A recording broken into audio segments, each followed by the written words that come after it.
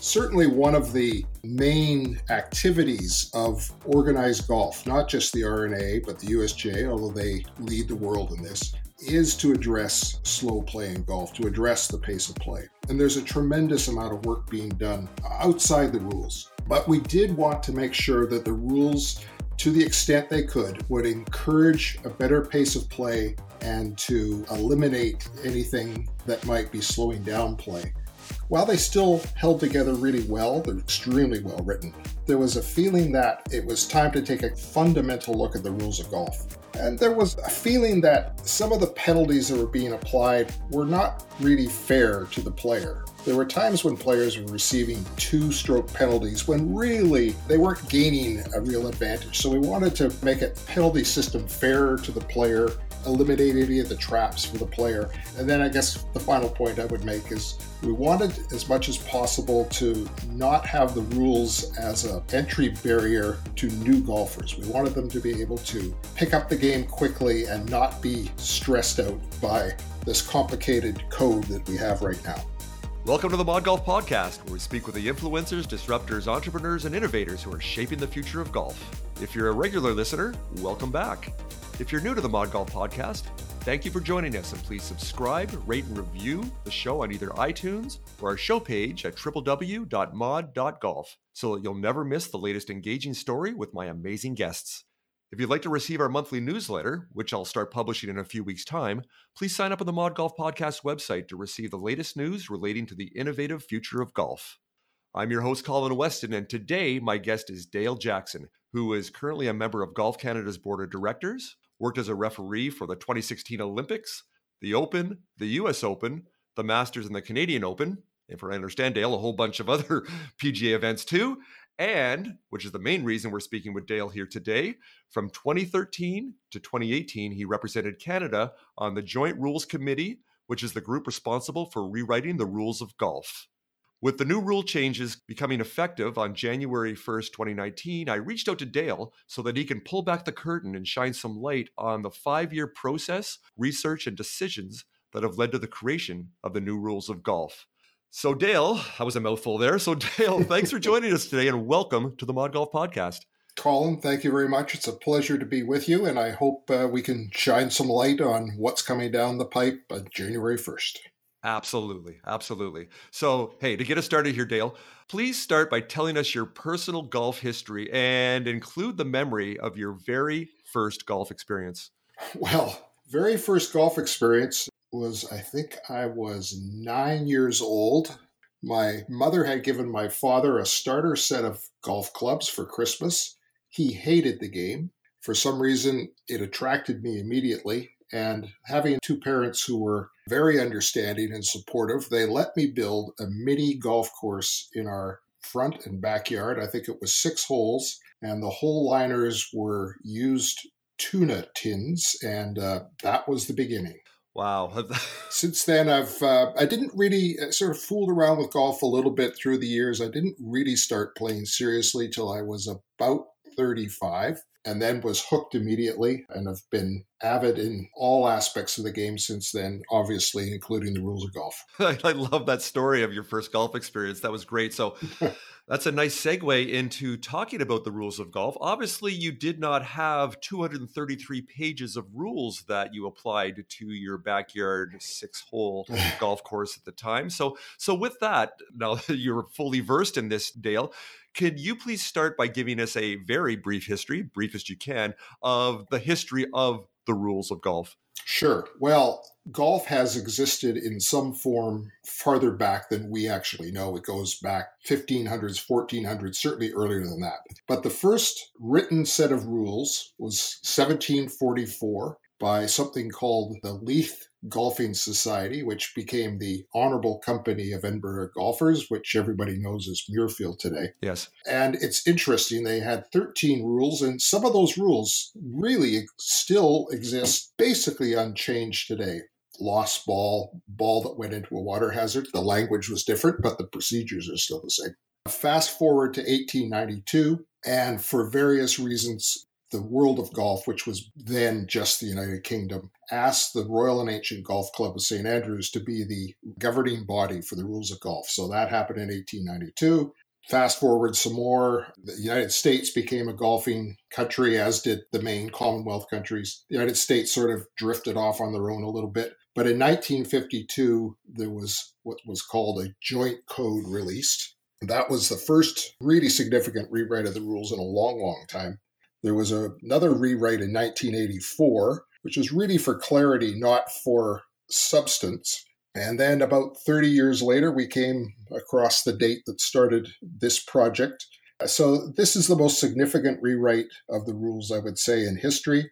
It is intended to both make things easier and clearer, and that's where we got to. I should say, I guess there's just one more thing I would add.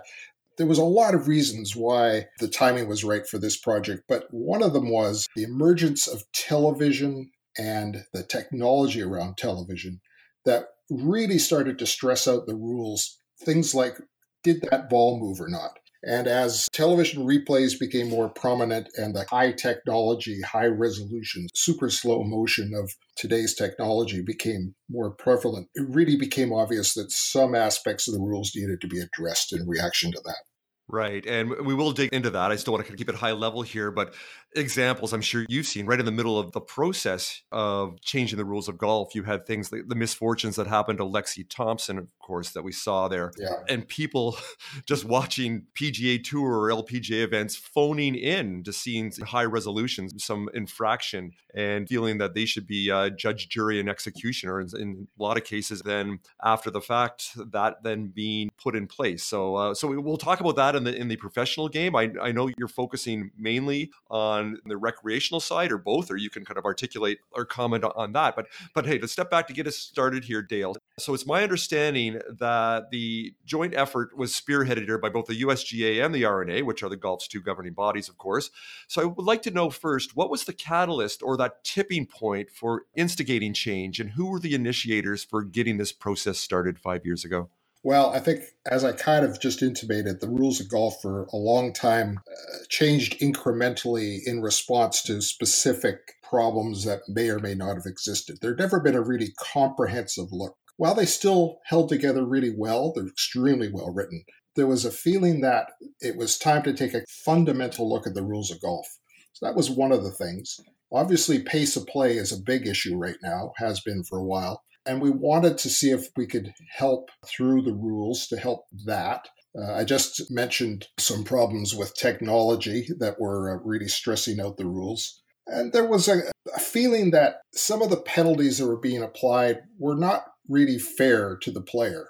There's a principle that the penalty should be just slightly more than the biggest advantage that a player could gain. So there were times when players were receiving two-stroke penalties when really they weren't gaining a real advantage. So we wanted to make a penalty system fairer to the player, eliminate any of the traps for the player. And then I guess the final point I would make is we wanted as much as possible to not have the rules as an entry barrier to new golfers. We wanted them to be able to pick up the game quickly and not be stressed out by this complicated code that we have right now. Okay, so I want to go back 5 years ago, or even before that, the formulation of this group, of the Joint Rules Committee. Now, as I mentioned in the intro, you represented Canada. So we can understand here and get a snapshot here, Dale, how many people made up this Joint Rules Committee, and how was that group selected? Sure. The committee itself, this entity called the Joint Rules Committee, has existed for quite a long time, since 1952, roughly. And it was historically 3 from the R&A, 3 from the USGA, and then, for obscure reasons, 1 from Canada. And then there was staff from the R&A and USGA that supported it as well. When this project started, initially in 2012, but it really started to roll in 2013, there was some more representatives added. In total, I think the final number was 17.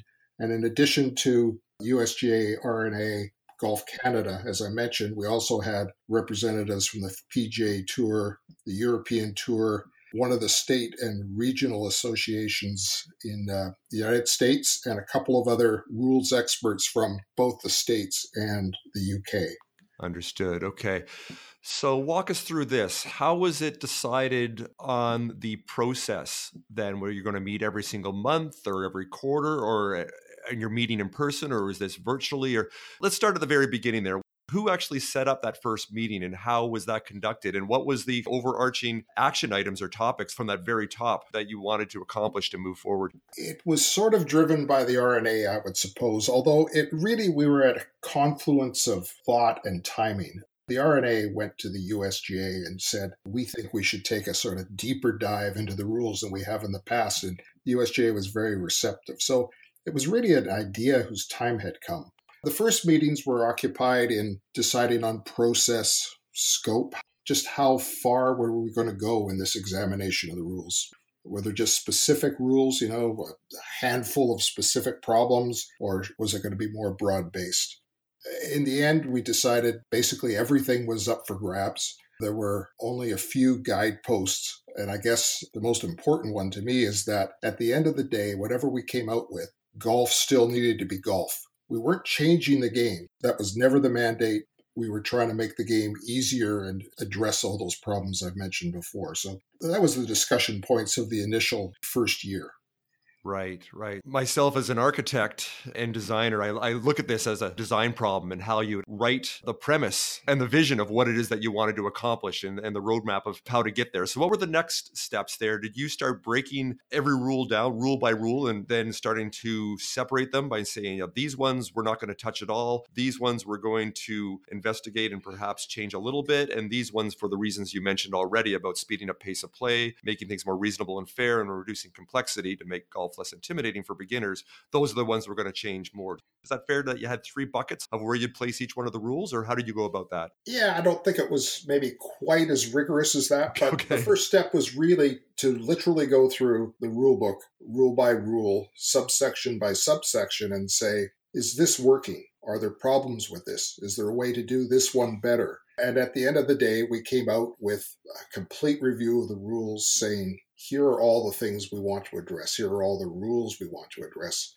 The next 2-3 years were nothing more than sitting down in the committee as a whole and in subgroups to look at those, to research everything we could. What was the situation now? Document what the potential and real problems were. One of the interesting parts was to document the history of each rule. So I'll use an example. Most people probably know that effective January 1st, you're going to be able to leave the flagstick in the hole while you're putting on the putting green. Well, what was the history of that? As it turned out, up until I think the mid-60s, you could leave the flagstick in the hole. And for reasons we never really could document, the decision was made back then to change. So in that case and others, we're going back to the way the rules were. So the history was really important and really interesting, actually. And then drew up alternatives. So this rule has potentially these problems. Here's what we're thinking about. What are some of the answers? How could we address that? And so alternatives were drawn up. There might be 2 or 3 alternatives. And then there was a recommendation from a subgroup on which way to go. That whole process and going forward was just sitting down and really thinking and analyzing what each of these problems was all about, each of these project papers was all about, and where to go forward. That took us up to, maybe the end of 2015, somewhere into 2016, something like that. Well, that's great. Well, thanks for that insight. I find it interesting for the little bit of golf history that I know and the research I've done that sometimes things, I'm sure you've researched these, and they're kind of random or even arbitrary. You can't really figure out why it is. It's just that's just the way we do it. And I was very intrigued in this story, and I'll let you jump in and actually answer it if you'd like. And that is, why is a golf hole, why is the cup 4 1/4 inches in diameter? And I'm sure you know the answer to that. Do you care to tell that story? I don't think I do know the answer to that. I guess I should be embarrassed. What? Well, maybe I know something you don't. Well, the story goes, I think it was around the late 1800s or so. There was a golf course superintendent at one of the courses. It may have been Muirfield, I'm not quite sure, but one of the courses in Scotland.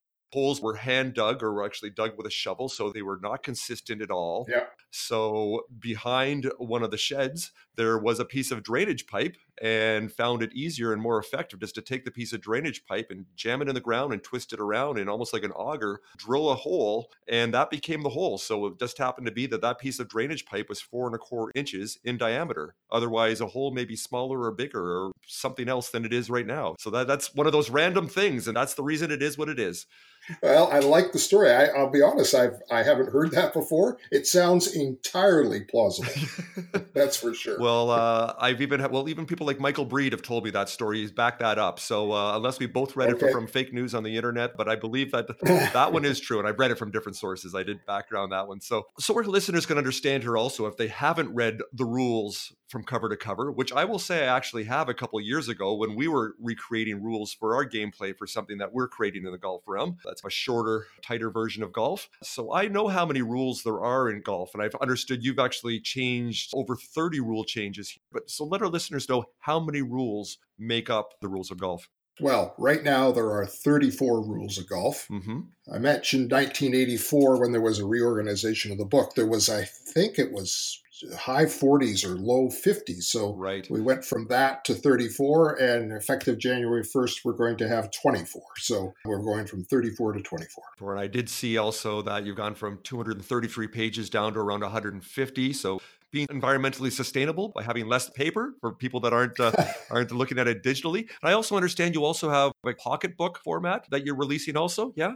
Yeah, that's right. So the rules of golf moving forward in January are really intended to be for people like me, rules nerds, rules officials, referees. Right. The rule book itself, in all honesty, probably more difficult to read than it is now. However, we are publishing a player's handbook, which is an abbreviated version of the rules, written in much plainer language, much clearer. It's written in the second person, which I, at least personally, find much easier to read rather than the way it is now.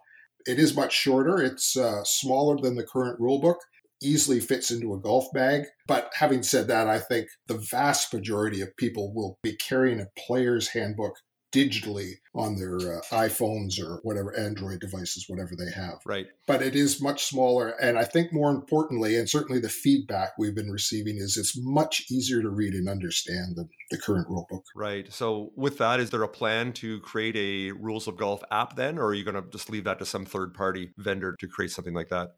No, in fact, both the R&A and USGA, I think, have publicly released that app. I'm quite sure that it's been released now and it's available through the App Store and iTunes, and those apps are available to the public right now. And I have to say that having it digitally available allows us to make a more robust and feature-laden product. We can use a lot more diagrams, a lot more technology that makes it easier to understand and easier to access whatever it is players are looking to access. Right. I'm sure you can start to embed brief video clips in there too as you go too, which of course is the way the world works these days.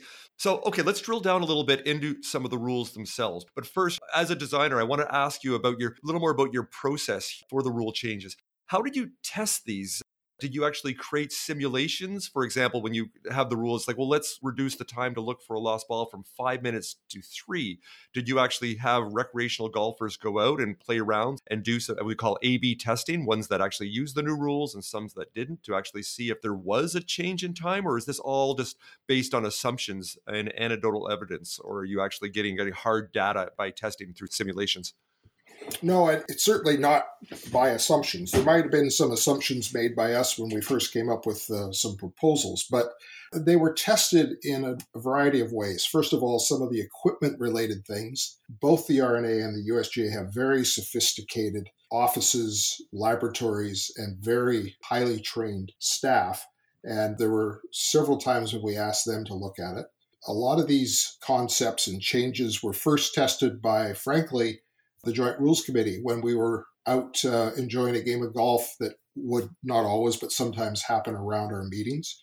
Those of us who are on the committee have actually been playing with some of these new rules for quite a long time now. So there was that method of field testing. We did ask small selected groups to test some of the rules, but the main method that was used was in March of 2017, I believe it was, we released a draft of the rules, a whole new rewrite of the rules that had everything that we were thinking of proposing. We released that publicly, and we opened up a 6-month comment period where anybody in the world could try it out, read the rules, try them on their own golf course, and send any comments in to us. We received tens of thousands of comments, and they were extremely helpful, usually in validating what we were thinking of, proposing, and in some cases, making us realize that we needed to go back and rethink it. I guess if there was 2 examples I could point to there, when we put it out for comment, we had this idea that dropping areas were going to be determined by a measure of 20 centimeters, or for other types of drops, it would be 80 centimeters. That was replacing the idea of club lengths that we use today. Well, we heard loud and clear that players wanted to keep club lengths, so we are using club lengths. Some of your listeners may remember that the initial proposal had a ball being put back into play by dropping it about 2 inches from the grass, which is quite a different idea than dropping it from shoulder height today. We heard again loud and clear that the golfing public didn't really like that idea, and we now have a different way of operating that says drop from knee height. There's some other examples, but those are 2 pretty well-known changes that came directly from that comment period. As I said, that comment period was invaluable. The responses we received were extremely high quality, well thought out, and very useful to our work.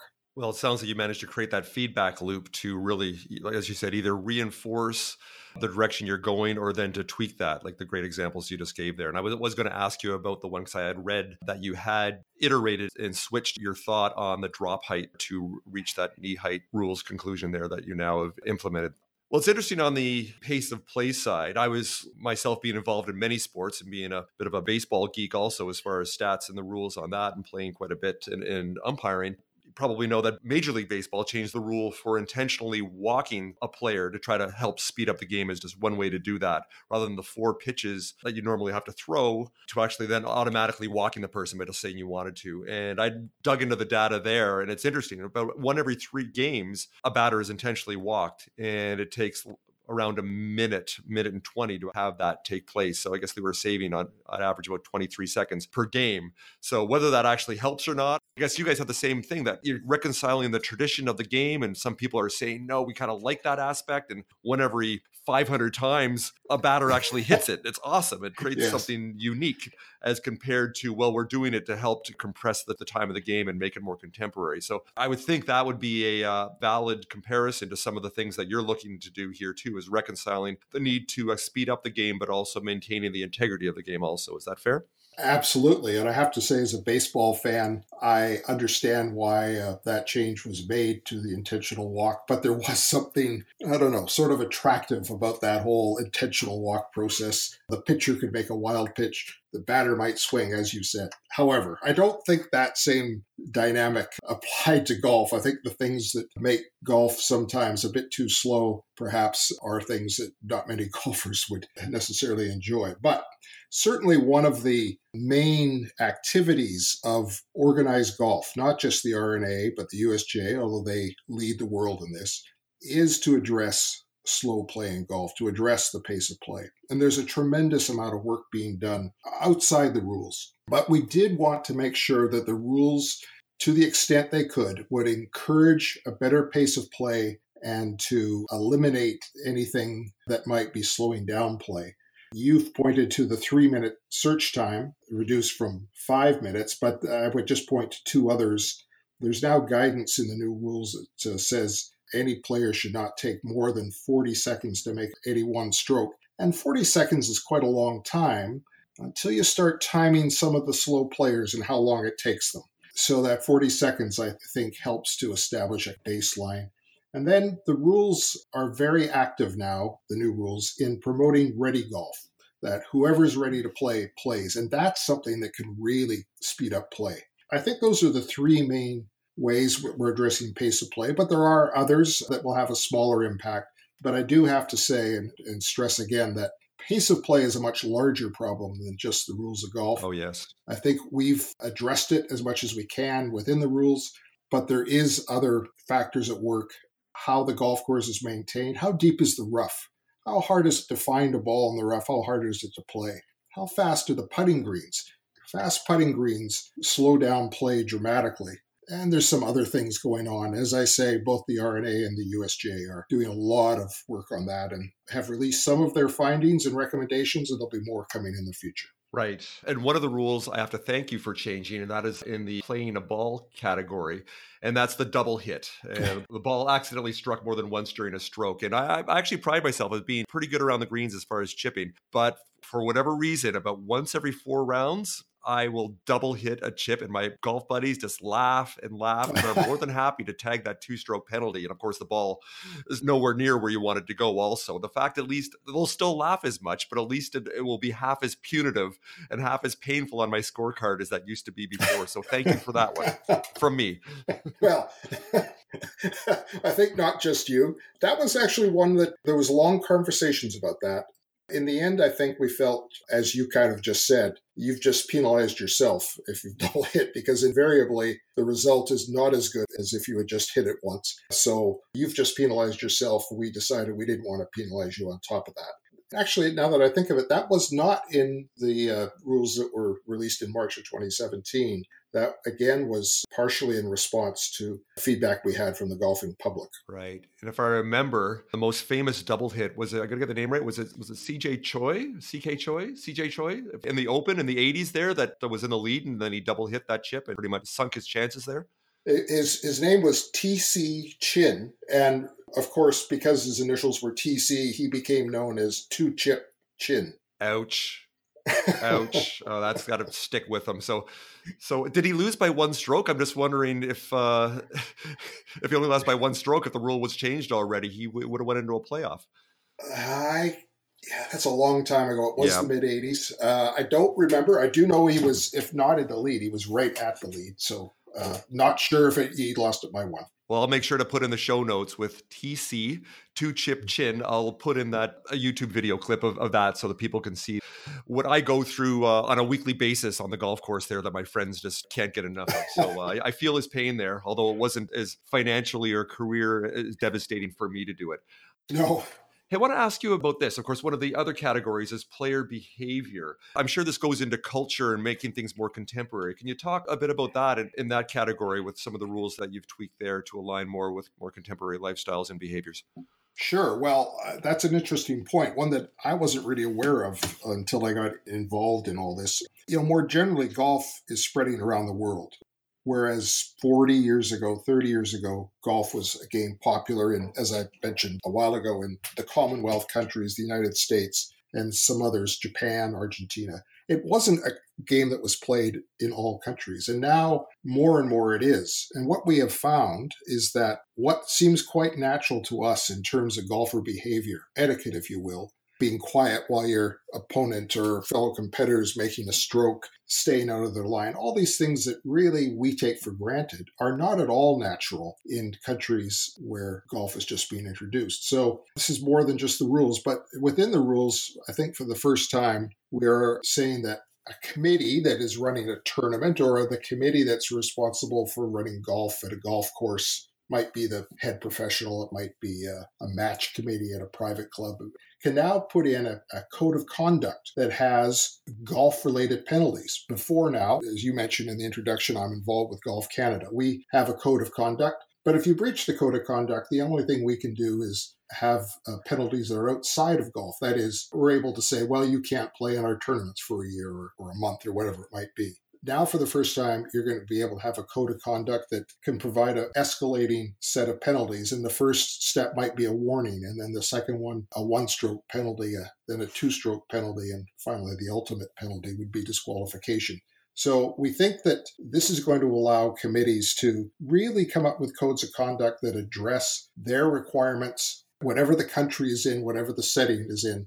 The code of conduct expected at a private club is different than at a public golf course. It's different at a high-level tournament. It's different in professional golf. Yes. And now we're going to be able to tailor-make those codes of conduct to the problems that need to be addressed in the setting of whatever format, whatever the group that's playing and wherever they're playing. Understood. Okay, that's great. Sticking with equipment, I wanted to ask you about this. Of course, with technology, and technology is always advancing, and it's one of the things we talk about all the time in the Mod Golf podcast.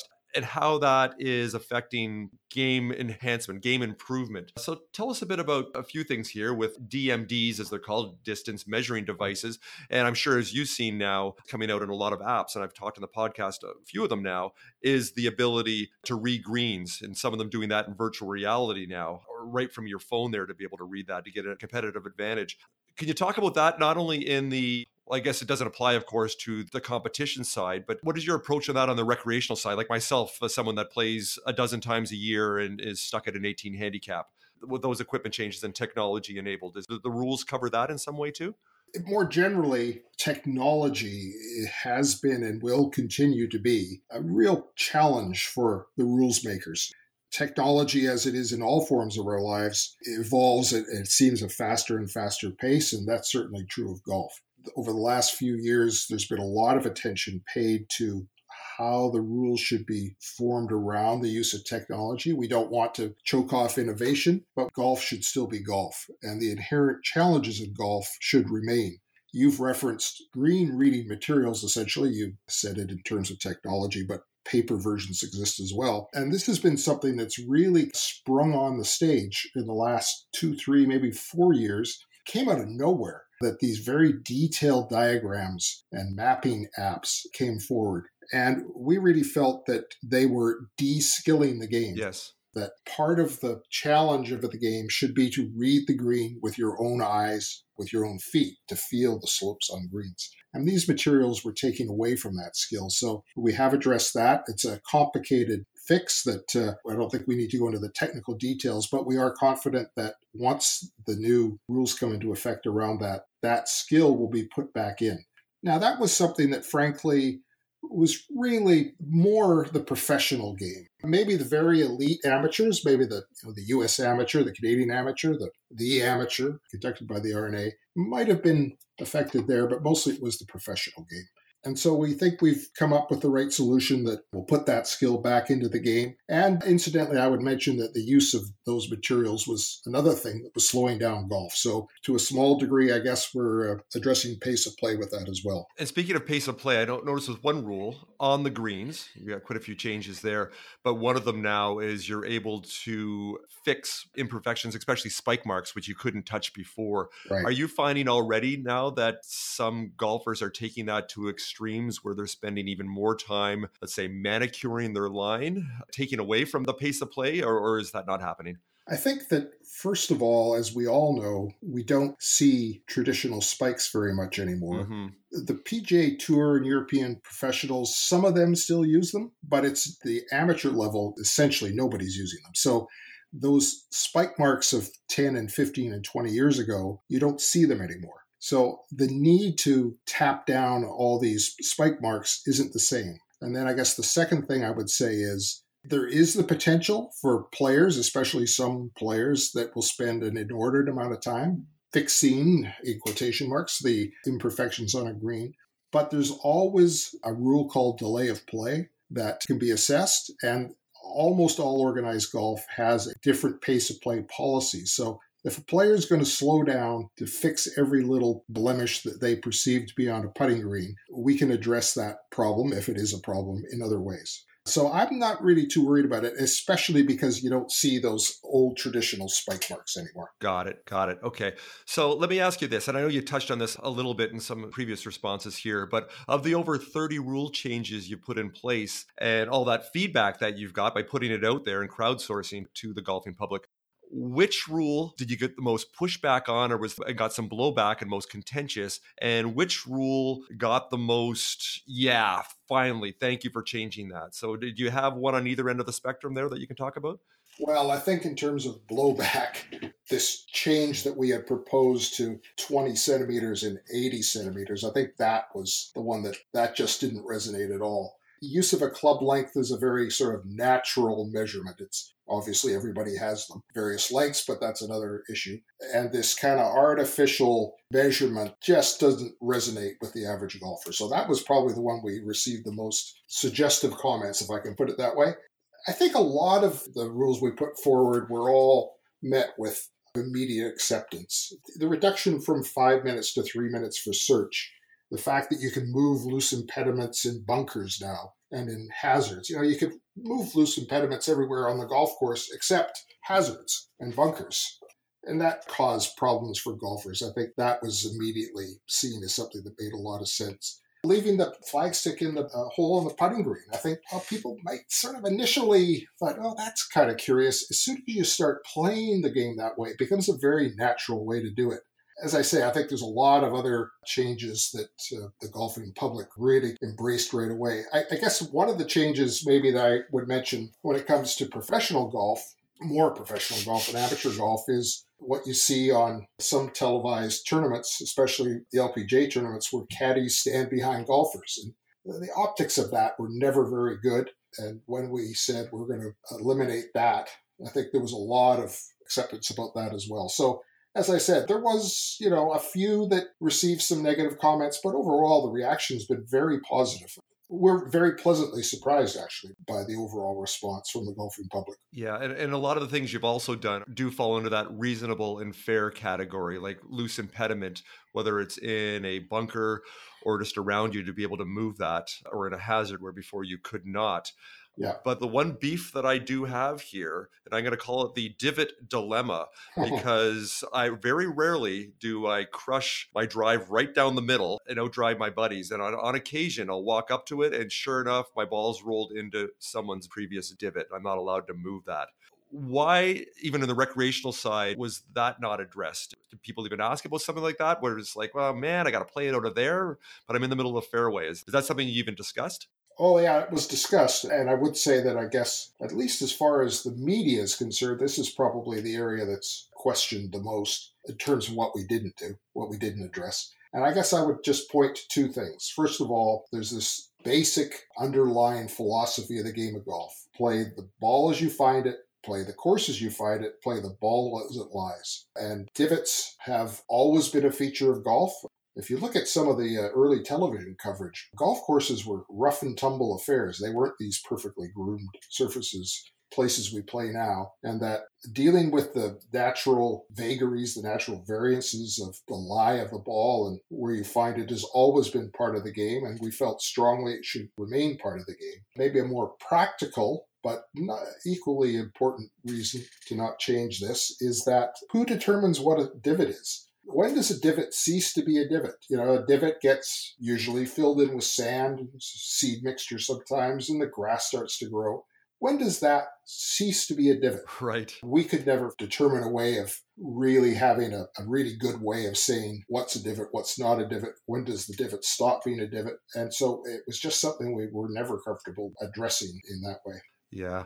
And even though I was playing devil's advocate on the divot issue there, I do agree with you that golf being that metaphor for life, you got to play the hand that's been dealt to you. And you know what? Just keep moving forward and make the best of a situation. Absolutely. So yeah, I have no problem playing out of my divots. Although you have been very fair when balls are plugged, though. That's something that you did address, though, correct? Yes, although all we're doing there really is putting into the rules what was already being done. So the rules have stated for many, many years, long before my time, that if a ball came to rest in its own ball mark in what was a closely mown area, which really means fairway height, that you got relief from that. If it was outside of that in the rough in some way, you didn't get relief from that. But by local rule, you could get relief. And all associations, almost without exception, there might be one or two, always had that in effect. So really, we're not changing the rule. We're just putting what was essentially the default position already into the rules. Right. So you're just clarifying, I guess, in a way, in the default. Yeah.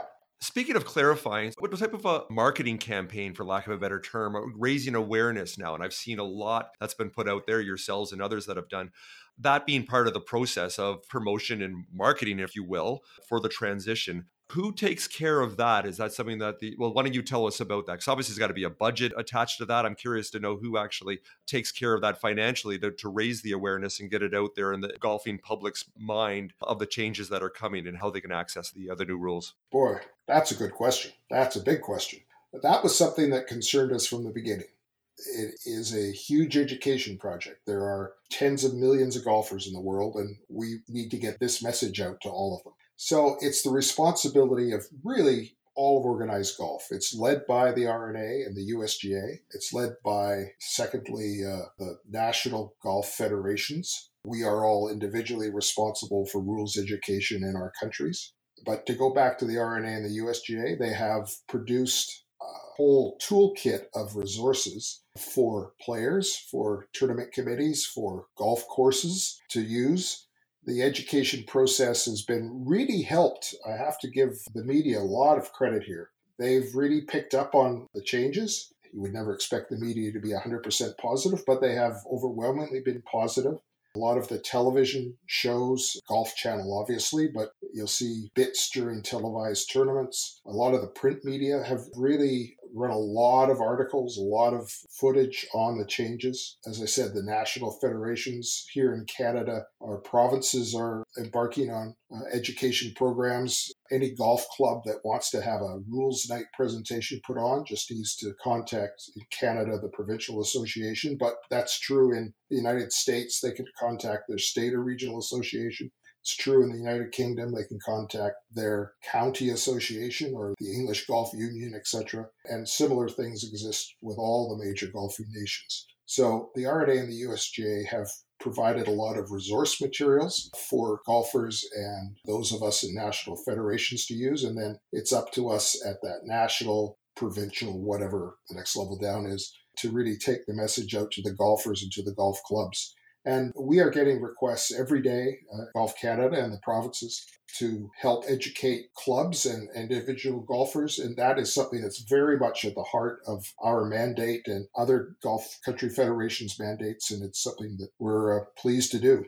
And social media has to be such a great way for you to help to amplify that signal of awareness there too. Like I said, I did a quick search on YouTube earlier this week as part of my research. And yeah, dozens of videos popping up that content creators, golf instructors have done their top 20 rule changes or whatever it is. So you can very quickly get up to speed in a very digestible way. So that's got to be helping your cause too. Yeah. Where you're not paying for that. No. It's amplifying the network effect to your benefit. I guess I'm showing my age when social media doesn't pop immediately into my head as the number one way of carrying the message. But I do follow Twitter and I am on Facebook.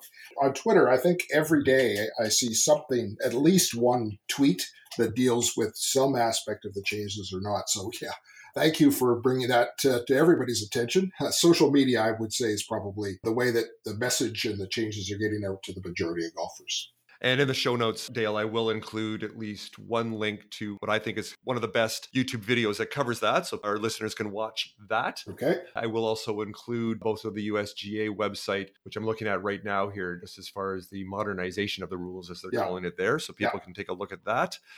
Before I let you go here, Dale, I do want to talk about the future. So I'm curious, now that you've been through this 5-year cycle, it's impractical and unruly to think that you can expect this to be this fluid document that's changing on a moment's notice.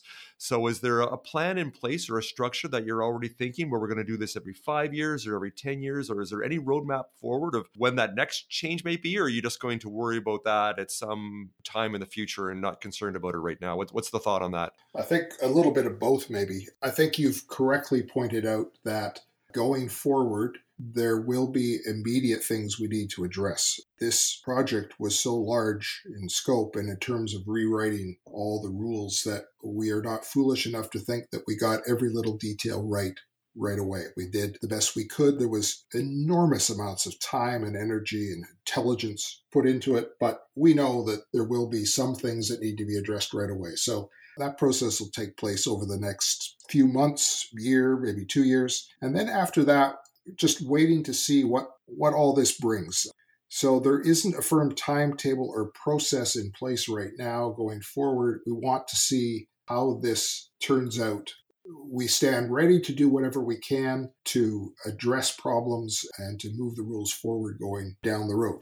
Over the last 60 years, 70 years, the rules were revised on a 4-year schedule. That might still be in place, but it might be another process. Really just waiting to see how this all works out.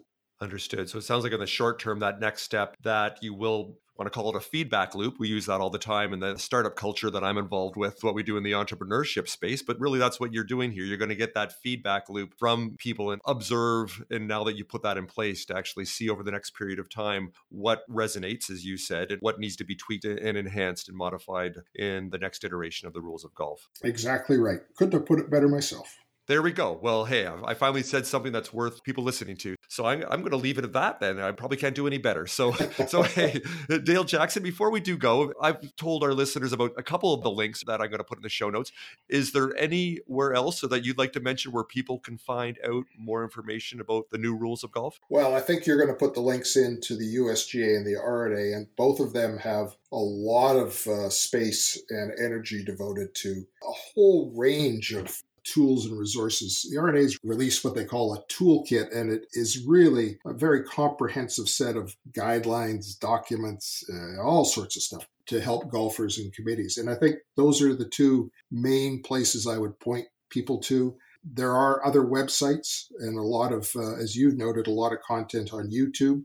I think if people wanted a kind of a quick snapshot, I think I know the video you want to link in YouTube. It's very well done. But to search on YouTube, there's more material than you could ever want to look at there. The R&A is releasing a series of short videos that they link on Twitter, I think every day. If it seems like it's every day, if it's not. So that would be another place on Twitter. And I think those are the main places. There are a lot of people around the world who are keenly interested in the rules. Some of them have their own websites up. I guess I would point maybe just one website. It's called theleithsociety.com. It's a website for real rules nerds. I mean, this is serious stuff here. But they have several sections on their website, sort of forums on the rules of golf, and they have one sub-forum that's dedicated to the new rules. There's a lot of good information in there as well. Okay, so we got one for the hardcore rules nerds that I will include on there. And I'll also make a point of finding one for all of our listeners that perhaps don't even golf yet and still have that intimidation factor, and the rules being one of them, as you very well know there, Dale. If you want to call it rules for dummies, I will certainly find one out there that has that pocket form, second person approach, as you mentioned there, to make it nice and easy for people to get up to speed on the rules of golf so they can start enjoying this great game that you and I love so much. Absolutely. I think that'd be very helpful. Very good. Okay. Hey, Dale, why don't we leave it at that? Thanks so much today for casting some light on the process and also the new rules. I've learned a ton here, so I really appreciate your time. And thanks for being a guest today on the Mod Golf Podcast. Well, it's my pleasure. I hope I was able to make what is an inherently complicated subject a little bit simpler. I think you did. So thanks again for that. And I look forward to only taking one stroke the next time I actually double hit my chip. I wish you well. Thank you, sir. All right. You take care. Have a great day. Thanks very much. So that's a wrap for this episode of the Mod Golf Podcast. I hope you enjoyed my conversation with Dale Jackson about the 5-year process that resulted in the USGA and R&A's new rules of golf. If you'd like to learn more, go to the show page for this episode, where in the notes we've included the links to the USGA website that runs through the major changes to golf's new rules. As promised, I've also included links to what I consider to be one of the best YouTube videos to explain the rule changes, along with the USGA and R&A's list of the most 20 important changes to the rules of golf. And yes, you'll also find the YouTube video to TC Chen's infamous double-hit 2-stroke penalty chip at the 1985 US Open that led to him losing a 4-stroke lead. I'd like to extend my gratitude and thanks to our sponsor partners, Fairway IQ, British Columbia Golf, and NextLinks, for helping make the Mod Golf Podcast happen. Without their support, I wouldn't be able to bring you these engaging stories from the golf industry's brightest innovators and influencers. Please join me next time when I sit down with Mark Simon, who is the Event Vice President for PGA Golf Exhibitions. Mark oversees both the annual PGA Merchandise Show in Orlando and the PGA Fashion and Demo Experience in Las Vegas. He'll share how both these golf industry events provide the innovative platform for the over 40,000 PGA professionals who attend each year. If you enjoyed this conversation about entrepreneurship in the golf industry, you can find out more of our innovation stories on previous episodes at mod.golf or search Mod Golf Podcast on iTunes. And please rate, review, and subscribe to the show while you're there. I'm your host, Colin Weston. Thanks so much for joining me. Bye for now.